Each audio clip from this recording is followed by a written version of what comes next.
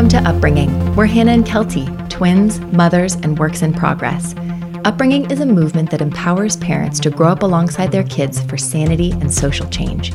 Through this podcast, speaking, and coaching, we focus on our personal work as parents, the awareness, intention, and approach needed to raise amazing humans, while we also get some shit done. Join us to radically redefine kids' resistance as an opportunity to nurture skills and values like consent, nonviolent communication, emotional intelligence, body positivity, and respect. We attempt this by practicing powers beyond control, evidence-based tools that protect our kids' personal freedoms, support their skill building, and better align with how we roll as people. To us, this is the practice of parenting, when we can choose trust over fear, connection over control, and progress over perfection. We're not just raising our kids, we're raising ourselves. Let's show up and grow up.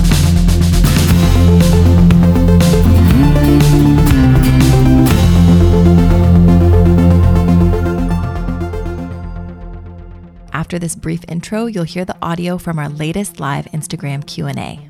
Our live sessions are so much fun. We basically show up and connect, commiserate, and build skills alongside our upbringing community. Folks write in ahead of time or chime in with questions and struggles around kids' big feelings and challenging behaviors.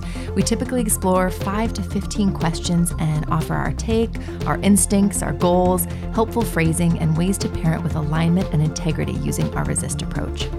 Thank you for being here and for supporting us. And if you'd like to give your family and upbringing some extra support, please visit our website at upbringing.co to learn about our upcoming membership community, as well as our shop, which is now full of informative guides and inspiring prints based on everything we've shared here on the podcast these past 2 years.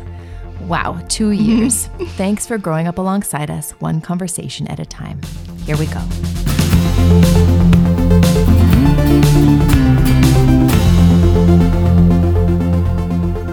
Hey everyone, I'm Hannah, this is Kelty, we're Upbringing. We're live at 6-ish, here to talk about the hard stuff, why it's the good stuff, spirited, sensitive kids, how we can show up and grow up with them. By using powers beyond control. That.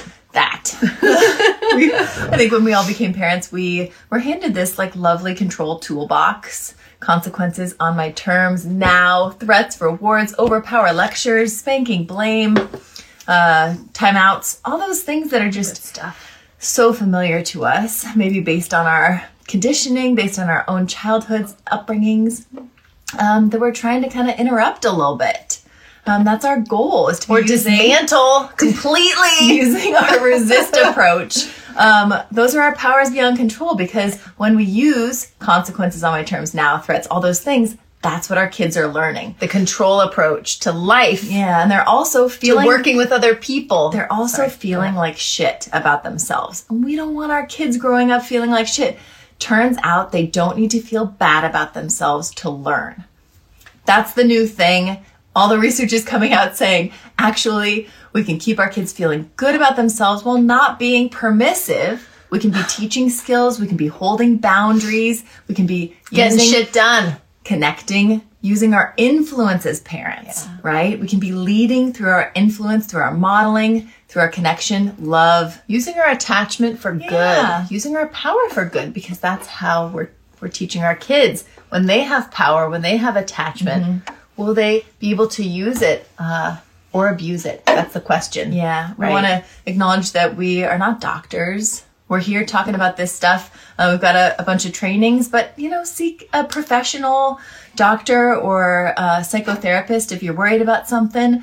We also want to acknowledge our privilege. We're cis, straight, able-bodied white women talking about discipline.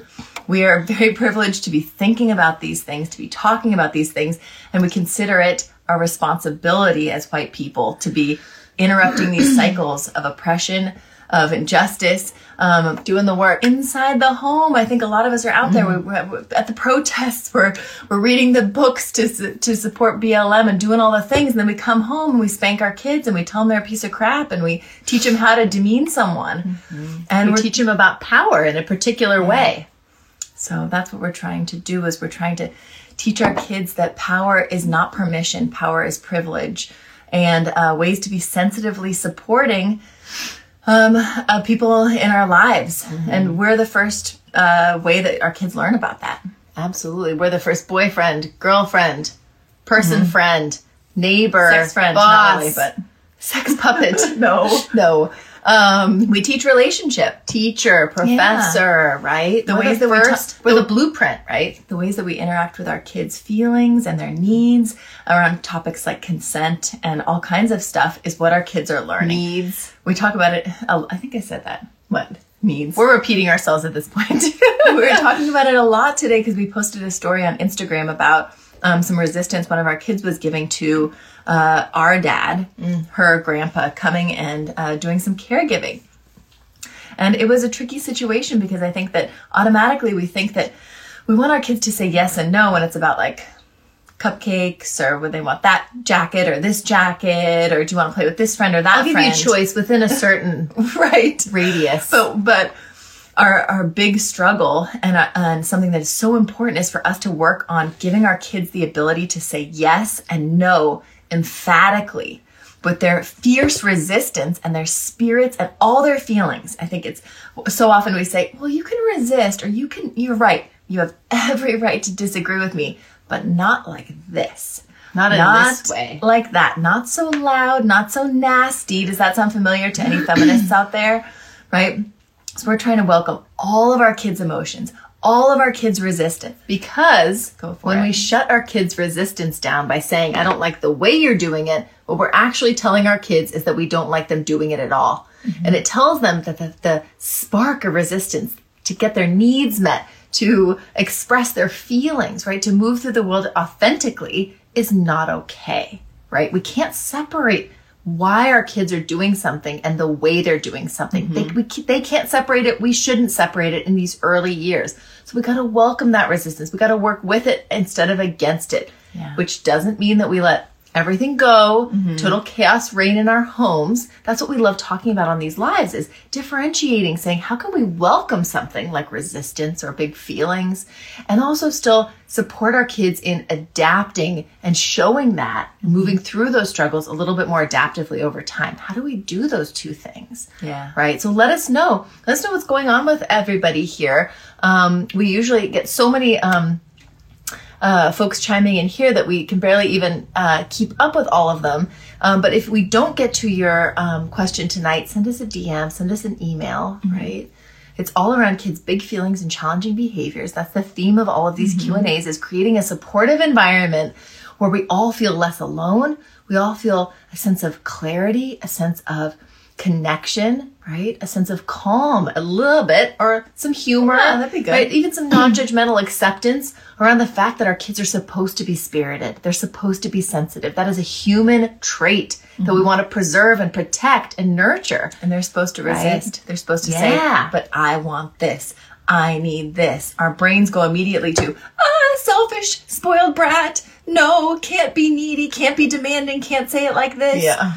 And I think that so much the lesson that we've learned is about sitting in the gray, playing in that gray, in that messy middle of saying, yes, I'm going to acknowledge and validate this impulse to say what you need and what you want first above all else. Right. And then we're going to work with that in a way that doesn't disempower other people, that doesn't interrupt the entire day, that doesn't get someone hurt. Right. All of these things. It can be both. It totally can. Someone said, what a day. Looking forward to this. Thank you both always. Thank you, Amy, for being here. Someone else said, hello, yay, finally made it from cloudy Sydney, Australia. Welcome. It's been cloudy and sunny and haily and rainy here in Portland. It's been interesting as well. Tell us where you're tuning in from, everybody. Someone else said, 5-year-old having a real tough week at school. Had a potty accident, pulled down his pants at lunch, let another kid write all over his arms. How to figure out what's going on. Yeah, absolutely. Have you talked to your 5-year-old? Have you asked him what's going on in like a circle back way, not a grill back way, to maybe understand? I think so often we get these reports from teachers and we're like, oh my God, immediately we go into like responsible, brought into the principal's office kind of triggered reaction. And then we go to our kid if we say anything at all and say, why would you do that? So I've heard from your teacher. Right. Like, honey, why? Right. And we don't want to make it worse for them. We don't want to create more stress for what was basically looks like from this person's submission is a stress response. You know, kids do interesting stuff because they're curious. They're supposed to be curious. Because they're experimenting. They're supposed to experiment with rules and boundaries and all sorts of stuff. And also because sometimes they're stressed, right?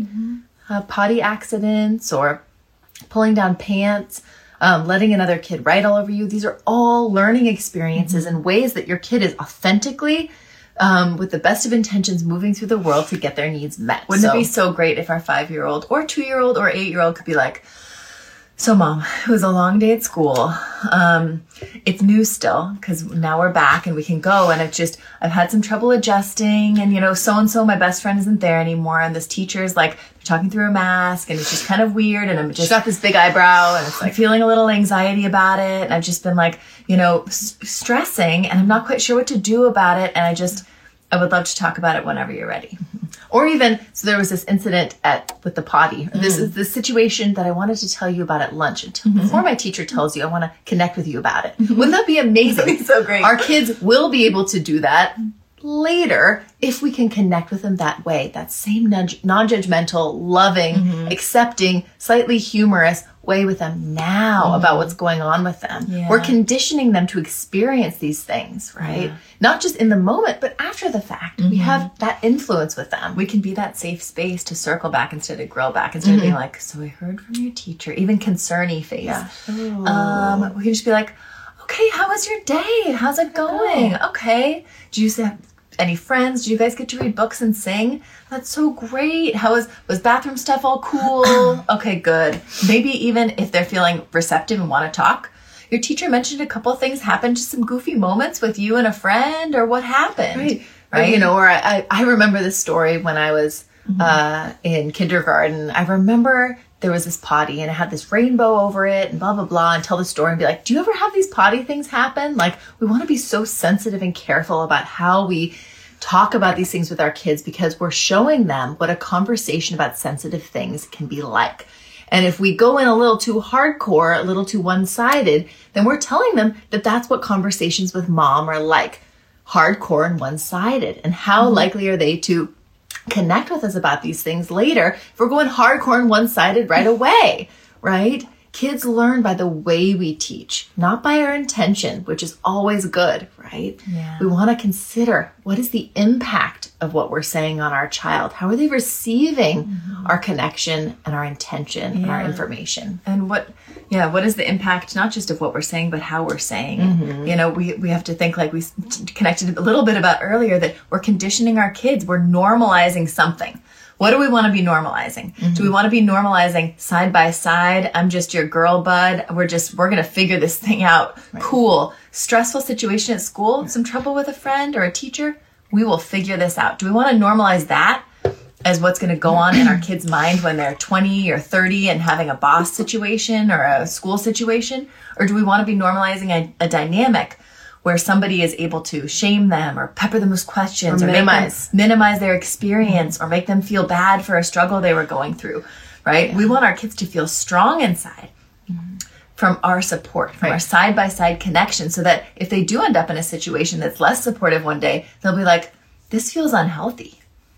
I don't know if I want to work for this guy, or I don't know if I want to date this person. More of this or less than this. Yeah. I think in this situation, to wrap it up with the school situation, a 5-year-old kind of experiencing some things at school, you're getting that report. I think oftentimes we just go immediately to the child to explain what they did and why. And we need to go actually back to the teacher, the person who is responsible and in charge, and say, can you explain to me why you think that happened? This is my child getting their needs met. What's happening here? Why do you think they pulled their pants down? Why do you think they had a potty accident? Where were you when the drawing on arms was happening? Right. You were their caregiver during these times, and I'm not grilling you about it. I'm just trying to understand based on the context that you're creating and the space you're nurturing with my child while I'm not there. Do you feel like there are any other stressful situations that have been going on for them that might make them act out a little bit in this way? I'd love to hear you because you spend a lot of time with them all day. Right. How's their emotional equilibrium when they're with you at school? I'd love to hear it. I think school oftentimes focuses on, guess what? Behaviors, what your kids saying, what your kids doing, how they're being a pain in the ass, what they need to be doing instead. And I think a real conversation, just like we would want to have with our kids, is the same we'd have with the teacher or the principal and say, what's going on underneath? What's at play here? What's happening? What's been happening at home that I could be telling you at school so we can be connecting about it? Yeah. Right? And the biggest takeaway is it's no one's fault. Yeah. Nobody's at fault. If we can embrace the as is, we can move forward to problem solve in a connective, loving way. You guys can be a team. Yeah. Yeah. Love it. Someone else asked, will there ever be a time when a 10-minute route won't take us 50 minutes because we have to stop to examine everything? I'm trying to be patient, but sometimes I just want to go. Yes. Live in abundance. I don't know how old your child is. If you're pushing them, walking them, carrying them, dragging them, what's happening? But I think that preparing for the journey beforehand, finding ways to support that desire to experiment, to check in on things, to that mindfulness that our kids bring into every moment, where they take one little moment and they expand it into like 10 hours of excitement and intrigue. Is it feeling like delay tactics? Is it just feeling like exploring? Both can be frustrating and hard. To know, but getting clear on what that is and why you're feeling that need. Why does it have to be 10 minutes and not 50 minutes? Yeah. Can you backtrack? Can you be listening to a podcast while your kid's getting in the succulents on the walk? Can you change the 10-minute trip to a 2-minute trip if you want to spend 15 minutes instead of 50 minutes? Right. Can you find some way to do, so we backpack where you're on my back for this amount of time, or I'm pushing you, and then we drop for the last 15 minutes. Right. If you're able to hold them or push them in a bob, that's the pony ride time. That's the off the tracks railroad time. That's the innovate time that we have, right? Thinking about it on our own as parents, and then connecting with our kid to see if we can innovate. But I also think just accepting in some ways, and also connecting authentically to our child. If we get to that point and we're like, oh shit, I didn't think ahead about how to get them here faster.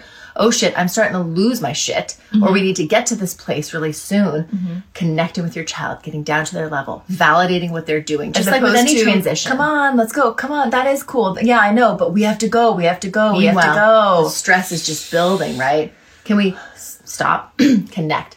Oh my gosh, I love that you're doing this. Those little snails are so cute. Oh my gosh, can we take one of these home? We need to get to that beach. Can I tell you something really quick? Can I tell you something? I worry that if we can't get there soon, we won't have time to play. What should we do? And we're building our kids' skills and their awareness of realizing time and all of that stuff, right? Yeah. It's not us against them. It's not them against us. I love these slow, lovely walks. And I really just remember what's waiting for us at home, Papa, with dinner. How can we pick up the pace a little bit while still smelling the flowers and doing the things? Right. Without issuing a consequence to pick up their pace. But I think so much of this is saying, what can we do ourselves beforehand to prepare the environment? And then what can we do to connect with our child in the moment to move things along? And then if all of that falls to shit, what can we do after that to pick up the pieces, plan for next time, ourselves and with our child? Yeah. Someone says, I'm learning to welcome resistance and practicing resist regularly, but then still snap and slip into control mode, mostly around transitions. I'm worried I'm giving my spirited 3-year-old mixed messages. Sure. That's so understandable. I think that when we've kind of taken off the control goggles, it can feel really insecuring and uncomfortable to be all of a sudden kind of toggling back and forth. And I think it's so great that you're honest and open with yourself about it, and then also connecting with your child and saying, being clear about your intentions. Sometimes, I've been working on really listening to you and connecting to you when you're struggling. When we need to go do something, I don't want to give consequences. I don't want to give a timeout. I don't want to get angry. Struggle. And then also sometimes I still struggle because I'm still working on the skills. We're building those skills together. Yeah. And I do the best I can, but sometimes I get frustrated and I yell. I'm sorry for that. Yeah. We talk about the circle back step that we were just mentioning before too, being in the trust step of our resist approach. 6 loose steps to resist the conditioning that we've inherited that says control, dominate, issue consequences, punish, all of these things. And instead saying connect using skills that we want our kids ultimately to have.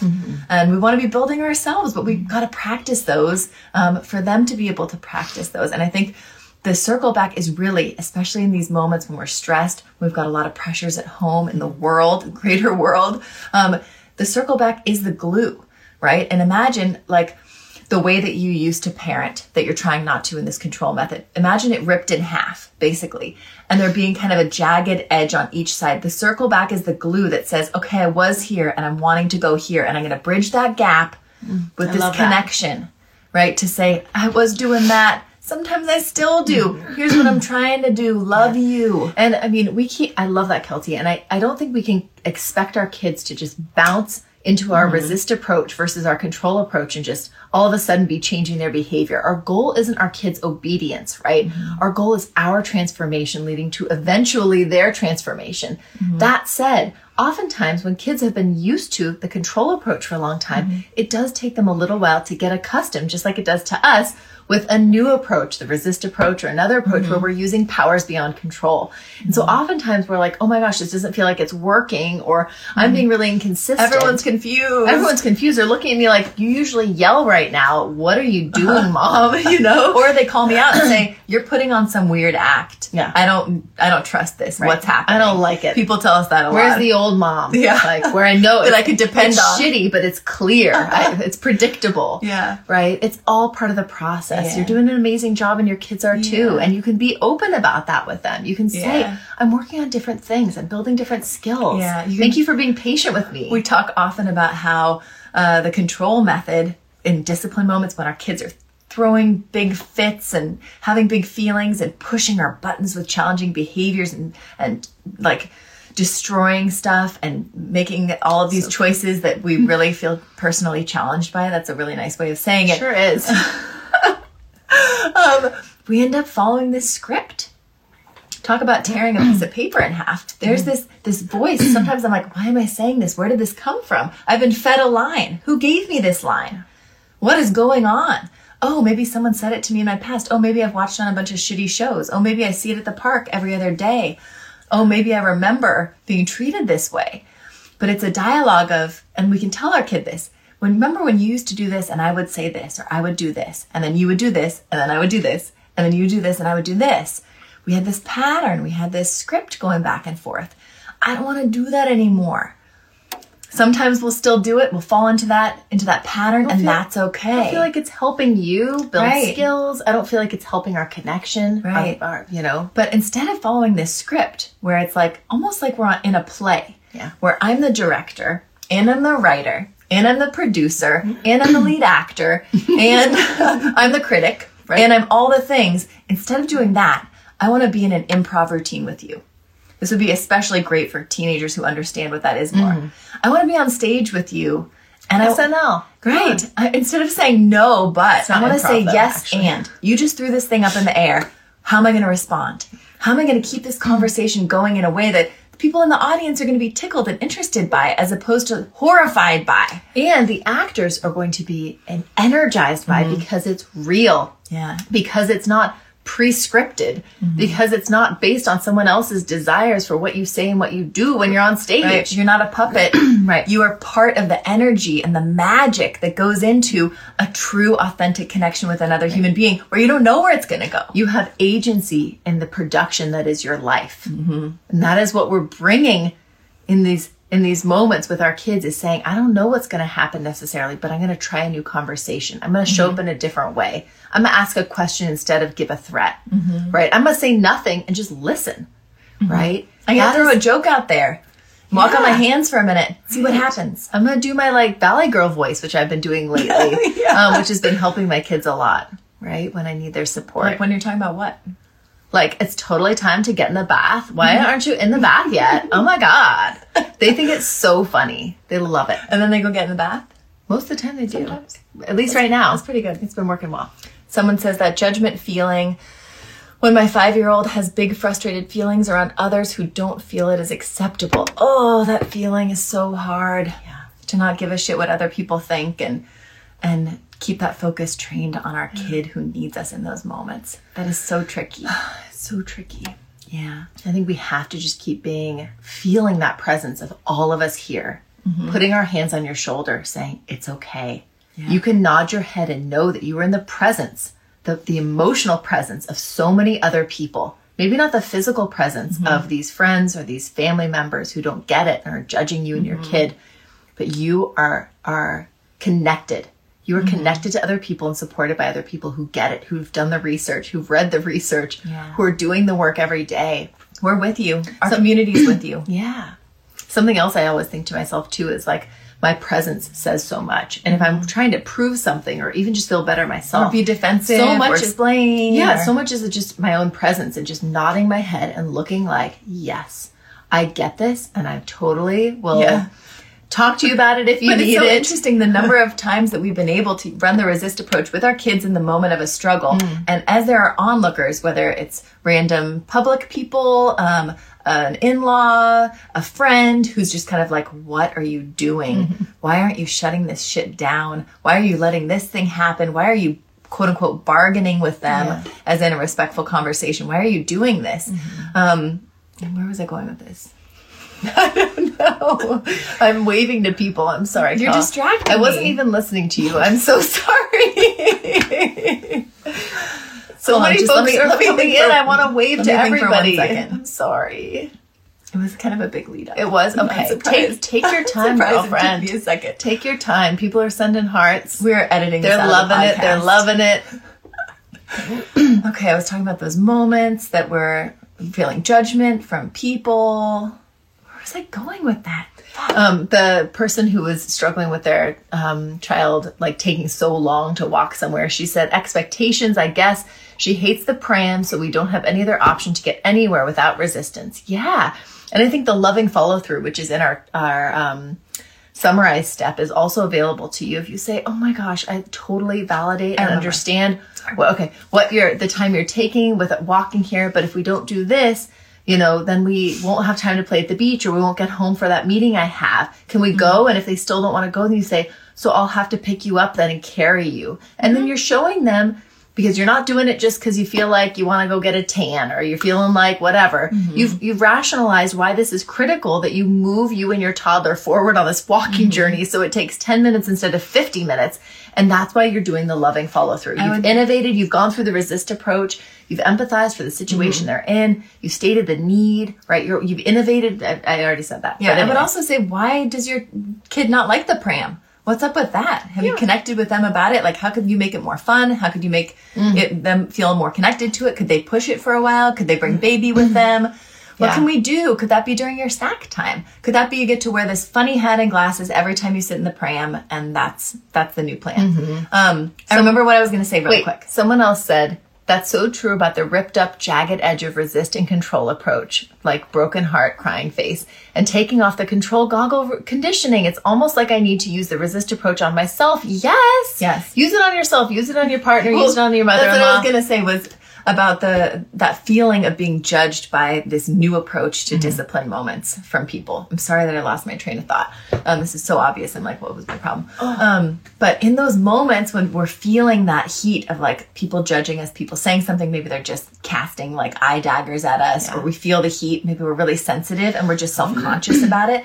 Whatever it is, those are moments that we can be modeling for those people too. So in those moments, we don't have to defend it or be like, well, this is what I'm doing, or they're fine actually, or why are you saying this, or don't judge us. Feel the love from everybody in your community. Yeah, those are moments, like you said, feel the love, feel that sense of pride in doing the work that you believe in, and also be modeling skills for that father-in-law or that sister or whoever who doesn't understand, and stand strong in that power, saying, yeah, you think that's really weird. That's the empathize step. You think it's really weird that I'm letting this play out a little bit to see what happens, to respect your autonomy. Or that really is a struggle for you to hear that yelling. You just want it to stop right now. Or you can sportscast to someone who doesn't understand, like a neighbor or a partner or an in-law or somebody, and say to your child, you're having some big feelings about this situation. I'm here to support you. I'm not going to let you do this thing, but I'm here. I'm so sorry we're struggling about this. If the partner, so you're showing the person who's nearby. Or if the partner, grandpa, whoever is struggling too, you could say, Grandpa's struggling to support you a little bit. It's a little bit different for him. I get that, but I'm here focused with you. So we could be connecting to the kid about how they might be getting this weird situation from this other person, and be letting this other person hear that you're attacking that straight on with your kid and saying, I see that they're struggling, or I see that they are not used to you having your whole spectrum of feelings, appreciated in our house. And bottom line, fuck everybody except your kid. I'm sorry, but We are parenting and showing up to support our child, not to support and make everybody happy who's around us. Bottom line, we'll do the work in therapy or in other conversations with this other person. But I think the work lies in supporting our child in those moments. In the heat of the moment, right? Just let everyone else fade away. Yeah. Someone said, can you write a book? Haha. Someone says, Q, about obsessions. How to deal when my kid 4-year-old is just all about one thing, how to divert away and get them to stop asking about it. Ooh, like what? Ooh. Tell me more. I want to know what they're obsessed with. Yeah. I would say find ways to help that obsession in a way that works for you. Dive into why. Is it because it's that show, or is it because it's about dinosaurs and you can dive into the dinosaurs? Kelly, you don't know how to wave? We're picturing you wave. Blair said, Kelty, you were talking about not caring what other people think. I know, I talk about that all the time. Is that new to you? No, she was reminding you. Oh. Thank you. Thanks, Blair. We're so tired. We've been up early with kids. You're talking about persistence about like getting on a loop about a thing. Yeah. I think we just support that. We validate. You really still want those tennis shoes. Oh, tell me about them. Which do you want? When would you want them? When would you wear them? Do you want to write it down? Do you want to figure out? We're not like, here's the money by connecting about it. We're like, I want to hear about it. I want to know. We don't have to be the gatekeeper in a conversation with our kids about something they want. We can say right away, I'm not sure if that's going to happen, but I want to hear about it. I wish we could. I wonder if whatever, but I'm going to validate and honor the impulse and the desire you have, because I don't want you to grow up shutting down your own desires because they were shut down. Isn't that how we all feel those moments when I'm like, I wish I could have more shoes. I want to go on that vacation. Yeah, and I tell it to my partner, and what if they were like, no, we don't have enough money for shoes, or you have 3 pair of those already, or Hannah's like, fucking COVID, we can't go anywhere. Hello.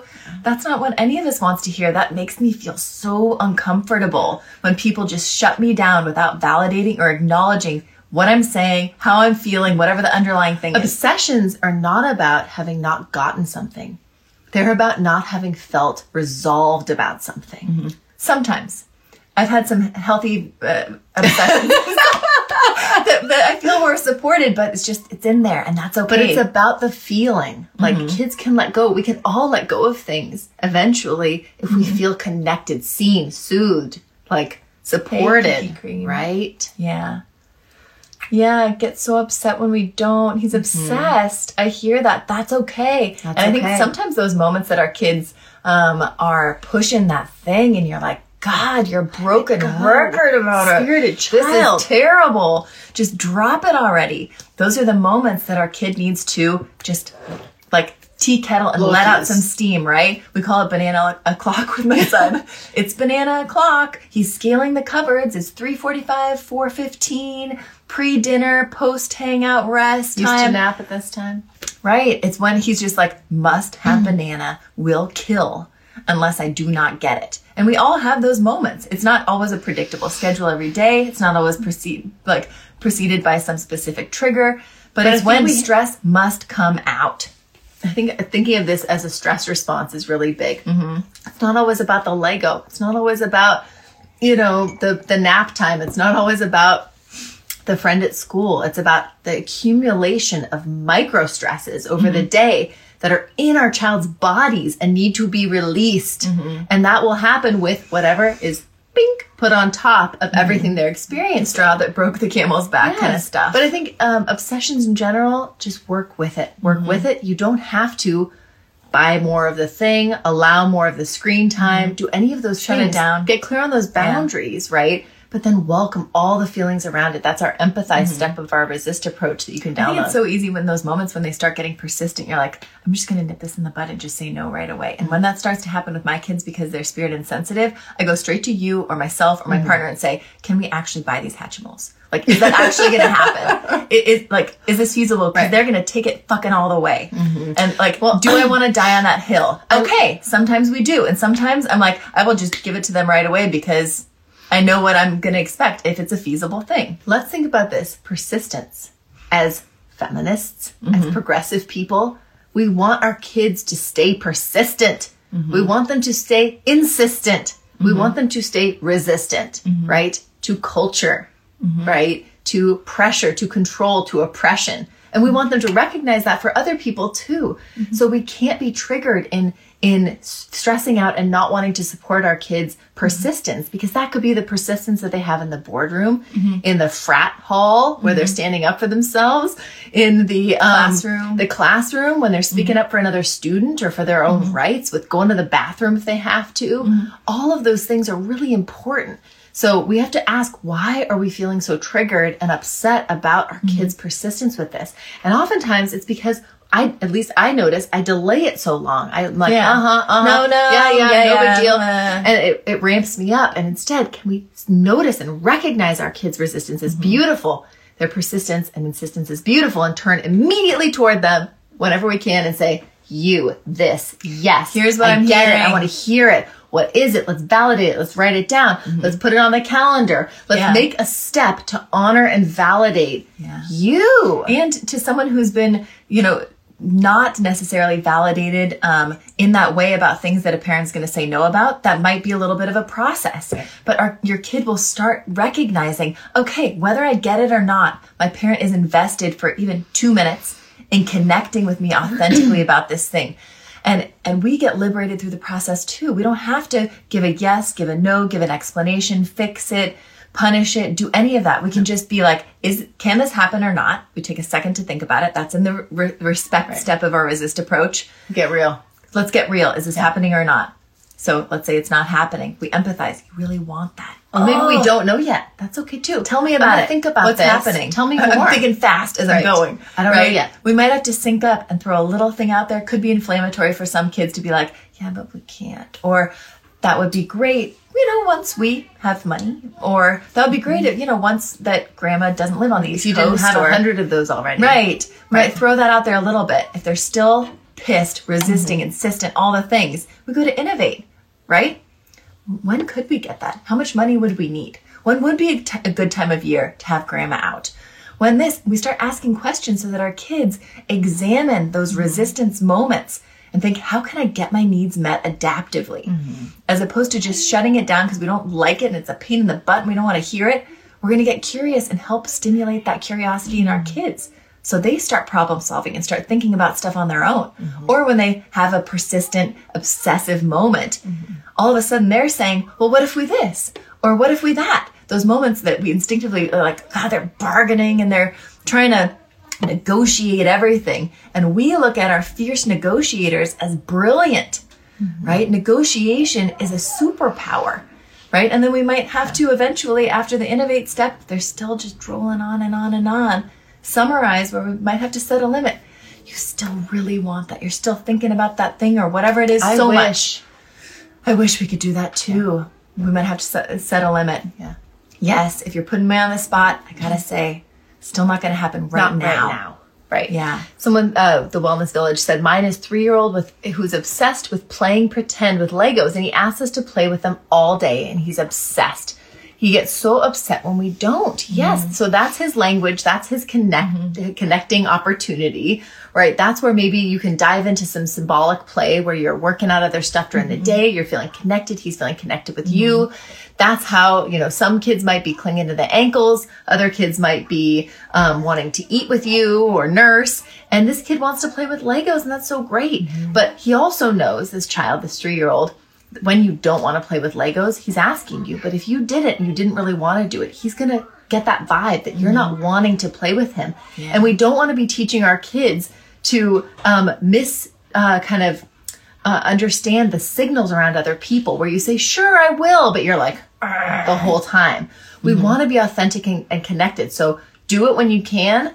Create a beautiful boundary and an expectation, and then say, and I'm going to go now to go do this other thing. You wish I could do Legos longer with you. Can you set up, and we're running the resist approach again, can you set up the situation and I'll come back in 5 minutes or 10 minutes. And I think a lot of the respect step after you've run the resist approach and it sucked is being like, okay, back to the drawing boards. When are they asking me to play? Is it all day? Do we have no boundaries around stuff? Do we have no expectation set up for, I'm working right now, and when the clock is this, or after I finish this thing, I will give a ding or some I'll sing security a song around it, so they'll know, right? That would help a lot, him understand when you are able to do it and when you're not, because it can be draining, and a child might want that all the time. Yes. Yeah, you don't want to play pretend all day. That's okay. That's okay. You do not have to play pretend all day with your child. That is okay. Yeah. Right. Someone said stress response. Wow. Yes. Our kids are, like Hannah said, accumulating micro stresses all day. All of us are. And in these stressful times, there might be a little more of that. We might be a little bit less focused and able to see to our kids' needs in a way that they need. And we always want to touch a little bit on sensory processing, sensory integration, focusing on our kids' nervous systems. If we can, a few times a day, lean into them doing things that can help integrate their nervous system, right? So basically help calm them, help them purge stress in a way that's not screaming, throwing things, doing all this stuff. It's so easy for us to look at our kids' behaviors. Why do they keep climbing on that couch? Why do they keep jumping on something I told them not to? Why are they making a Lego thing and bashing it and making it? Why are they yelling, humming? Why are they going? I don't know how. I can't even do it. My daughter used to do that, like as a motorboating.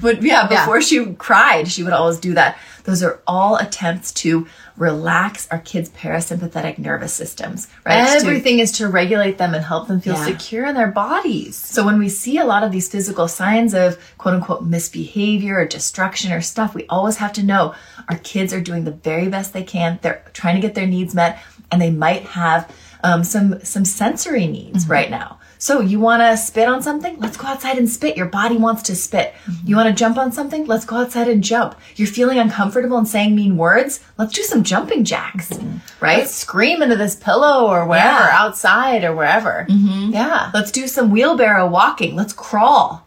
Let's do some kind of like wheelbarrow things like this, kind of wheelie things, jumping back and forth, getting that vestibular input, right? That's going to help our kids relax. And find more adaptive ways, basically, to release stress that's not screaming, crying, all the other stuff. It's for our sanity that we're doing this, but it's also to build the skills with our kids, right? So that they understand their bodies and their needs and can get those needs met. They can be older and have this kind of voice in their mind that says, what am I needing right now? Do I need to go for a jog? Kind of comfortable. Do I need to go hit the punching bag or go to the gym? Do I need to cry in the shower? Do I need to go have sex? Like, what do I need? What does my body need? Right. That's a coping strategy rather than a coping mechanism. Coping strategy is something forethought, predetermined, usually figured it out, healthier. Coping mechanisms are less conscious. They're last minute, like drinking, gambling, eating, online shopping, eating, those types of things, which we all have done and do. But we'd rather our kids be doing coping strategies where they know this is the strategy I go to when I'm feeling uncomfortable. But that can only happen when our kids are exhibiting these wild behaviors and feeling uncomfortable and having stress that's coming out and leaking out in all these weird ways, that we say, how are you doing? What are you needing? That we create safety around. Yeah. As opposed to saying, what's your problem?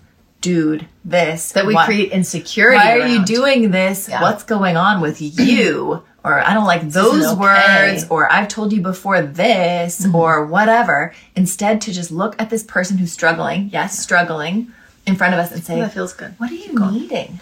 What are you needing right now? Even if we have to put a face on to do it. Inside, we're like, ah! On the outside, we're like, what am I needing? What are you needing?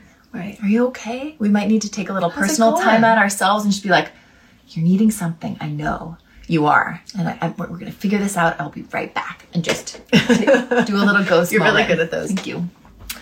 Someone said, huge turning point for us this week when my kid finally heard me trying to help her rather than thinking I'm shutting down the fun. That is amazing. I love that word, help.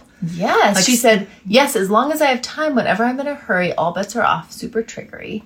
But those hurries rush us along and make us lean on our instincts, Amy, that control toolbox. Amy, you mentioned, what about resistance around the have-to things like doctor, dentist, etc.? We empathize and respect the feeling, but we gotta do it. Examples of that dialogue. Oh, we could do a whole episode on this. We have. Maybe, yeah. But doing as much preparation, doing as much collaboration beforehand, and then welcoming all the feelings, validating all of those, saying that it's hard and you're with them and it's really tricky. But really knowing too, like if they're not ready for that poke, or if they're not ready for those things, we want our kids to feel agency over their bodies and their lives. We want them to want to go to the dentist. We want them to want to go to the doctor, and that takes time. It's such a fine line between saying, what am I going to hold fast to, and what am I going to allow my kid to determine? Yeah. And that's different for every family. It's different for every child. Some kids need us to lovingly guide them in that loving follow through that we talk about in our summarized step of the resist approach. And other kids who are more spirited, like Kelty's kids, do need the agency to say, not this time, next time. I need 6 hours instead of 1 hour, right? It's tricky. We talk about that a lot with even just basics like teeth brushing. Like, it's so much easier for you to just gently kind of corral your kids into the bathroom to be like, but tonight really it needs to happen. Okay, let's run the resist approach a little bit. And they're like, okay, fine. Like, we'll do it.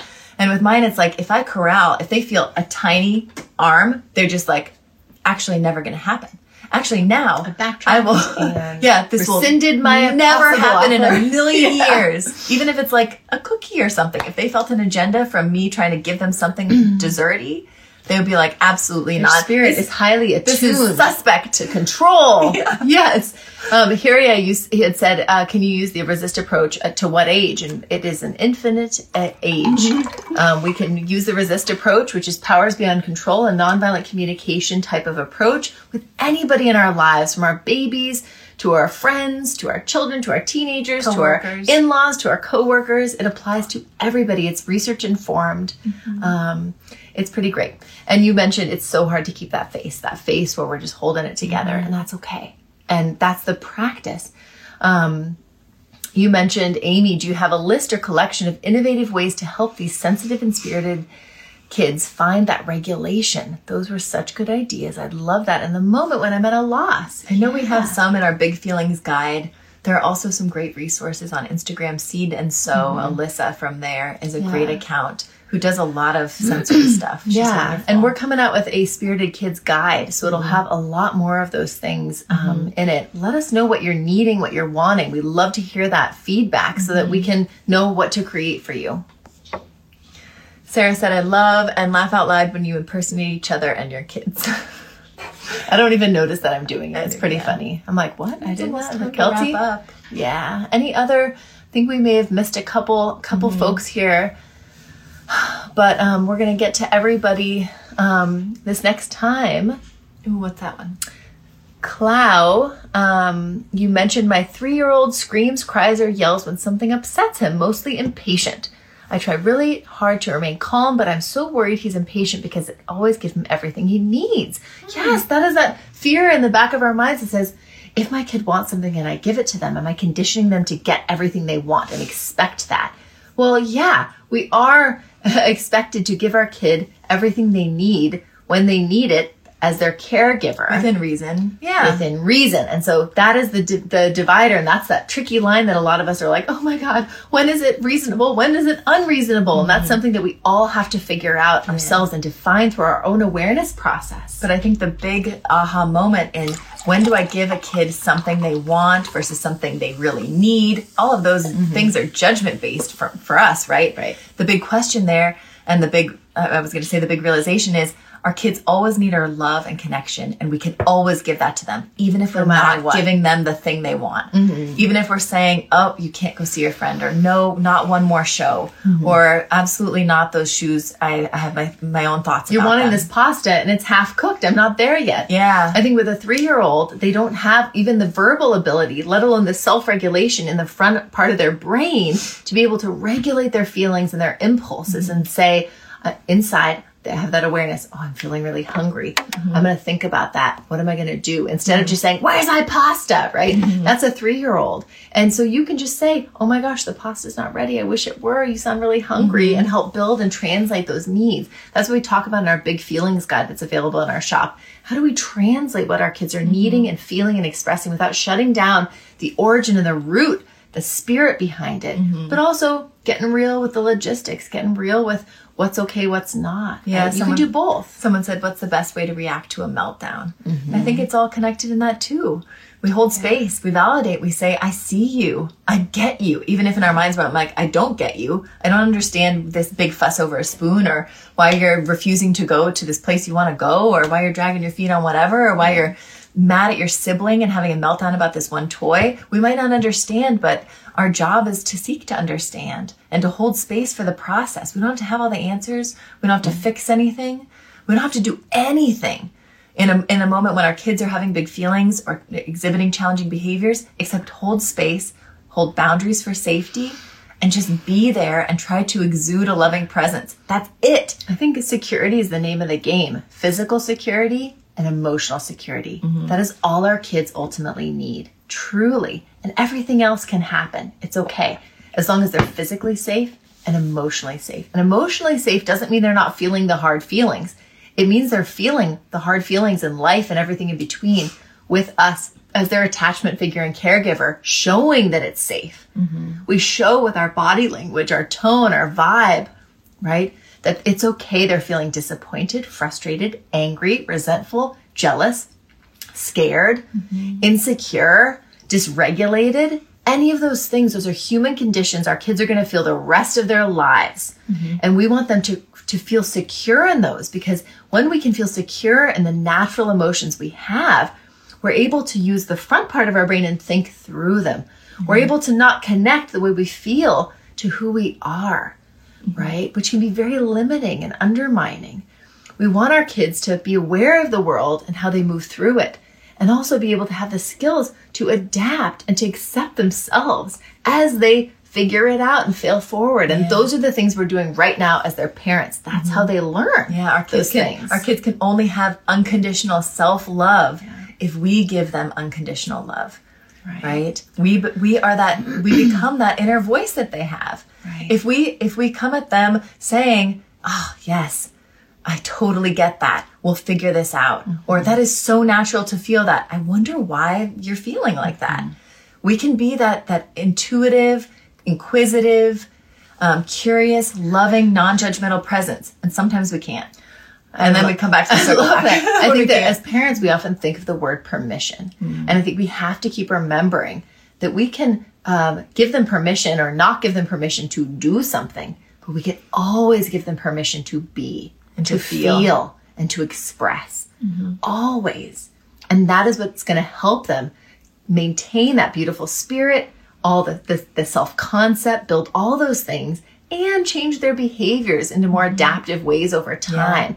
Not at the expense of who they are and what they need, though. We can do both of those things. It can be both. Yeah, don't forget that in those moments of stress, misbehavior, big feelings, like we can always downshift. If we know that we're like, oh God, the resist approach is feeling absolutely out of my grasp. I don't think I could do any of that. I'm not feeling calm enough, level-headed enough. I'm feeling too triggered.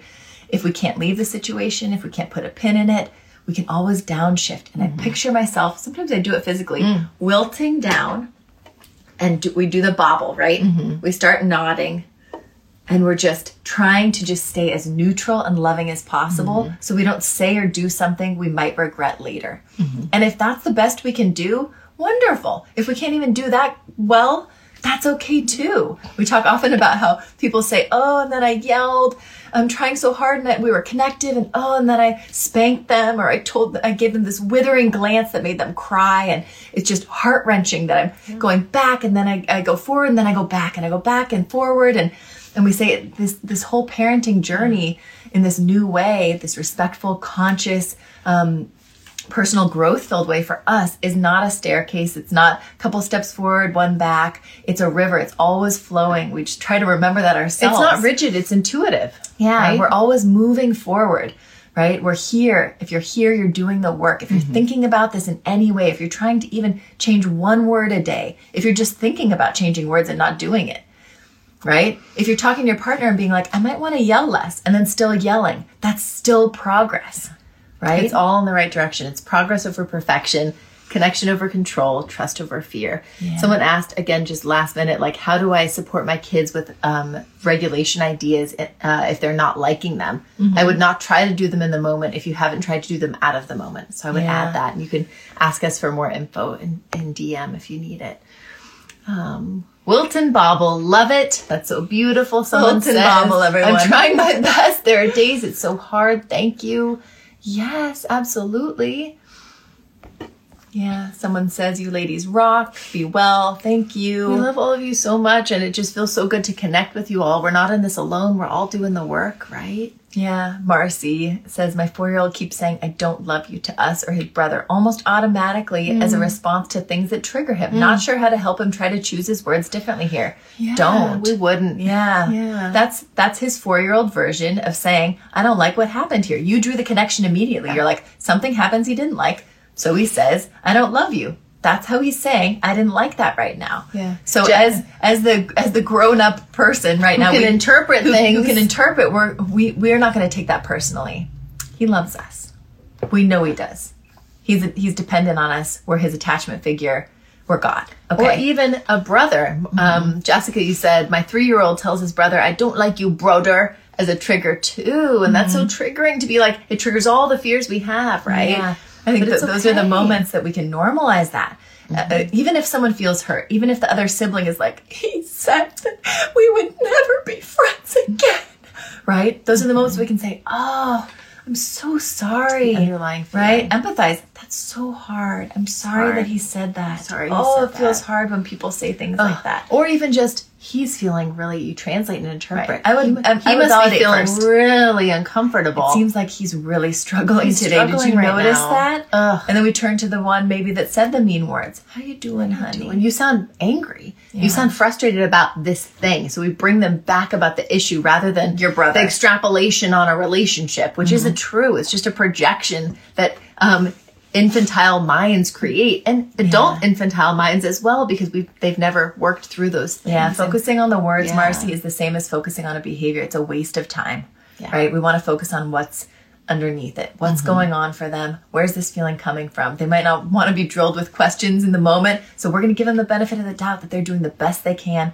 We can always say things like, you seem uncomfortable. You seem like you're struggling. That bothered you when he, whatever. That's the words that they're going to adopt to be able to translate Instead of for being like, he's themselves. an asshole, they'll be able to say, it bothered me when he did this thing. Right. You're creating clarity in all of these reflections. You're mediating and translating for these little brains that haven't grown all the way yet. Yeah, check out our sibling conflict doc for Doing the Lord's those. work. We use the sibling conflict guide in tons of it.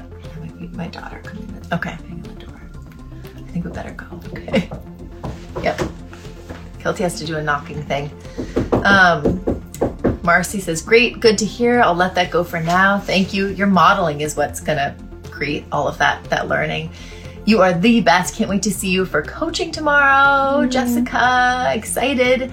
Empathy definitely works, someone says. Yes, Works let's end for it me. with that. Empathy works. If it works for us, works for our kids, right? And as they say in places, keep working it. Yeah. Keep working that empathy. Yeah. We'll see you all Love soon. you all. You're doing an amazing See you job. Thursday. Thanks for being here.